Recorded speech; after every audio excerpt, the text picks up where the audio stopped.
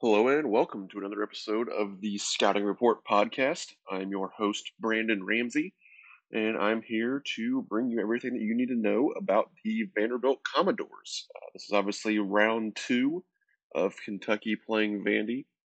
They will play at Nashville this evening. I'm recording this early Wednesday morning, and Kentucky actually headed down to Nashville a couple days ago to beat all of the incoming inclement weather.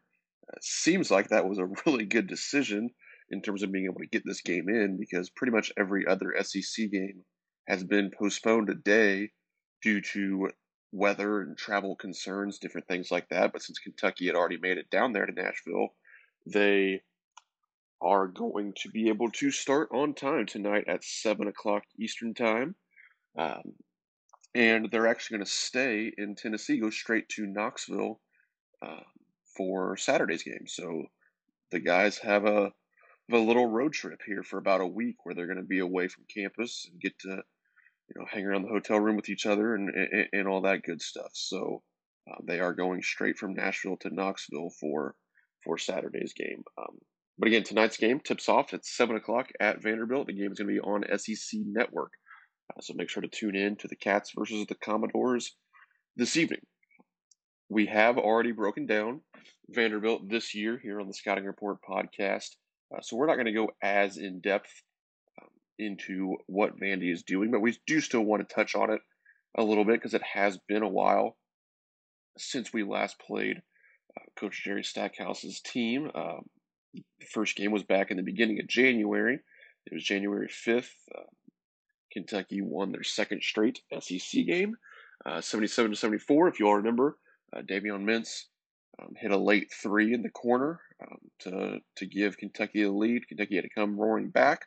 They were around 7 at halftime, but outscored the Commodores by 10 in the second half.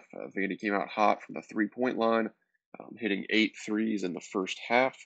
Kentucky held them to 2 of 10 shooting in the second half from deep as they started their comeback.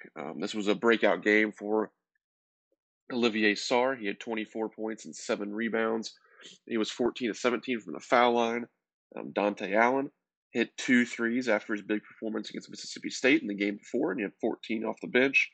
Davion Mintz and Devin Askew each contributed 11 as well. One thing to look at, PJ Boston only scored 6 points in that game. Obviously, we did not have Keon Brooks at that point either. So we do have a couple of reasons to believe that we'll play even better this time around, but we will obviously see how that goes when the ball gets tipped off this evening. Vanderbilt comes in off of a win at Mississippi State. They really dominated this game. I watched it on film last night, but they won 72-51. It was never really all that close. They had a commanding lead at halftime and never looked back from there. So they are 6-10 overall this season. They are 2-8 in the conference, so they are still last place in the conference despite coming off of their win against Mississippi State. They are doing a lot of the same things as they were before. They're still running a lot of 4-round one or 5-out type of motion. They come out and will set a ball screen with their whoever they have at the 5 at the time, and sometimes he'll just kind of pick and pop and stay out there. The main difference, really, at this point is that they are playing now fifth-year senior forward Clavon Brown. He's 6'8", 232 pounds. Not not necessarily a three-point shooter, but he is 1 for 10 so far this season. A lot of that has came of late, so he is willing to shoot threes, but it's not necessarily what he does as much. He's going to look to score the ball around the basket with his right hand over his left shoulder. Um, he's strong around the hoop. They will throw it to him in the post some, so you just have to be ready for him as a new guy that's in there. But overall, it's still the Scottie Pippen Jr. show. Guys averaging 20.3 points, over 5 assists per game as well. Definitely one of the best point guards in the SEC. Still, he's shooting 39% from three, so continuing to be a real threat from deep. Dylan Disu, 13.9 points, 8.4 rebounds as a sophomore forward. He's a pick and pop guy. He can really shoot it from the perimeter, so we have to do a good job of taking away his threes. but also can score around the basket as well. And then a lot of other guys that can come in there and get hot from deep. Vanderbilt shooting 35.3% from three, and they shoot a ton of them. So Kentucky, more so than last time, is going to have to be ready to take these guys away from three. Like I said, Vanderbilt was 8 for 17 in the first half at Rep Arena a couple of months ago, or about a month and a half ago. So we have to do a better job of that tonight. We cannot let these guys, especially at home, get hot from three. They're coming off a game where they hit 13 against Mississippi State. If we allow them to hit 13 tonight, it's going to be hard to win because this isn't the most talented team in the world, but I still think they have more talent than they have in years past, at least top to bottom. Um, their entire rotation is full of, in my opinion, real SEC players. They're just not ready to win at a high level yet, but they run some good stuff offensively. That they have better personnel. They have an all-conference guy in Scottie Pippen Jr. that can beat you on any given night. And with the way they shoot it from three, they can be dangerous because if they have a night where they're hitting 13 of them, well, they're gonna score in the 70s and 80s and have a real chance to beat you. So Kentucky definitely needs to come out with a little bit more focus in terms of taking away the 3-point shot. And as always, I'll have some film breakdowns on Twitter throughout the day, so make sure to follow me at BRamseyKSR. Also, the full scouting report with videos and just kind of a breakdown of that will be on KentuckySportsRadio.com this afternoon as well. So be sure to check in there for some visualization of any different things they're doing offensively, and then just to reiterate their 3-point shooting and some things that we saw from Vanderbilt in our first game with them back in January. So just to run through their starting lineup here really quick. Obviously, at point guard, like I said, is Scottie Pippen Jr. He is number 2, averaging 20.3 points, over 5 assists per game. One of the leading assist guys and leading scorers in the conference. This guy has a real chance to be an All-SEC performer. He might not make the first team just because of the struggles of the team, but certainly is going to be there on the second team this year. He's really improved his efficiency from the past. 45% from the field, 39% from three on a lot of attempts, 80% from the foul line. So this guy is not only really talented and dangerous from deep, but he is efficient as well. We have to do a good job of breaking his rhythm. When he has the ball, he can shoot him from deep. He'll shoot him a lot off the dribble, and we just have to really do a good job of taking away his threes. Obviously, he's a great playmaker as well, but we can't let him get hot from deep. So we need to go over all the ball screens, be ready to switch a lot of the ball screens as well.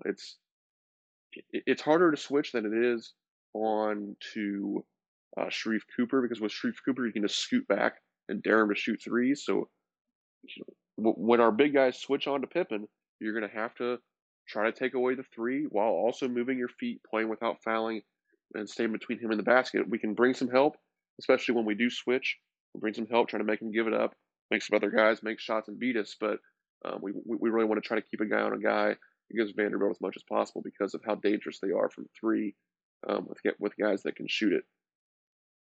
Then we have number 3, Maxwell Evans. He is a lefty, 6'2", 190-pound senior guard. Evans is averaging 8.4 points and 4.4 rebounds per game. He's not an electric, number 3, Maxwell Evans is averaging 7.4 points, 2.8 rebounds per game. I was looking at the wrong guy there. Evans is a shooter, 38.6% from three, 57 of 89 shots have been threes. Really wants to catch and shoot. So make sure we're out there. You're staying tight to him. Do not help off of number 3, Evans, nearly as much, if at all. You got to close out all the way into his body to take away the threes. There's no catch and shoot threes for him. It's what he wants to do. Once you do take away the three, he will want to drive it left.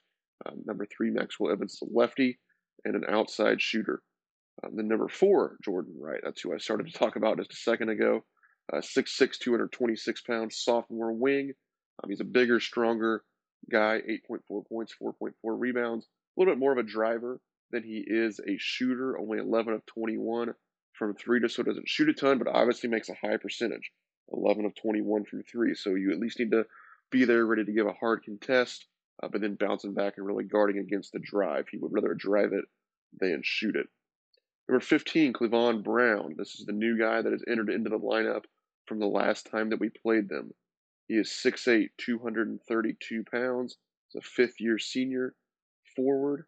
Right now, he is averaging 3.1 points, and 2.5 rebounds per game, but he has been entered into the starting lineup here of late, so he is playing a lot more minutes. Played 31 minutes against Mississippi State, scored 15 points on 6 of 7 shooting. This guy's really efficient around the basket, right hand, left shoulder. When he catches it in the post, he'll ball screen and roll. He will pop some as well. Like I mentioned at the top, he is 1 for 10 from 3, so he is pretty willing to shoot them. Again, this guy's only played in 10 games this year, so he is a willing shooter, playing a lot more of late, but more of a right-hand driver, more of a guy that's going to look to score it around the basket, need to keep him off the offensive glass. And then last but not least, Dylan Disu, 13.9 points, 8.4 rebounds. He's the leading rebounder in the SEC, shooting 50% from the field, 37.3 from deep, 22 of 59 from three. We got to do a great job of taking away him on pick and pop opportunities. We got to do a great job of staying tight to him and tightening up as the ball comes towards us. When he's on the perimeter, you cannot let this guy get going from three. I know it seems a little different because he's 6'9", and 220 pounds. He looks like a post player, and he'll play like one at sometimes too, but he's a really, really good shooter. You got to take him away from three. When he ball screens with Scottie Pippen, I know it's hard, but we really got to think about switching those to keep a guy on a guy. Again, we cannot let Dylan Disu get going on the pick and pop three. So that's a quick rundown of some of their personnel. They do bring 2 freshmen off the bench as guys that can really fill it up. They're not playing as much of late. I really don't know why, but number 12, Trey Thomas, a guard, and then number 10, Miles Stute, a pick and pop 4-man.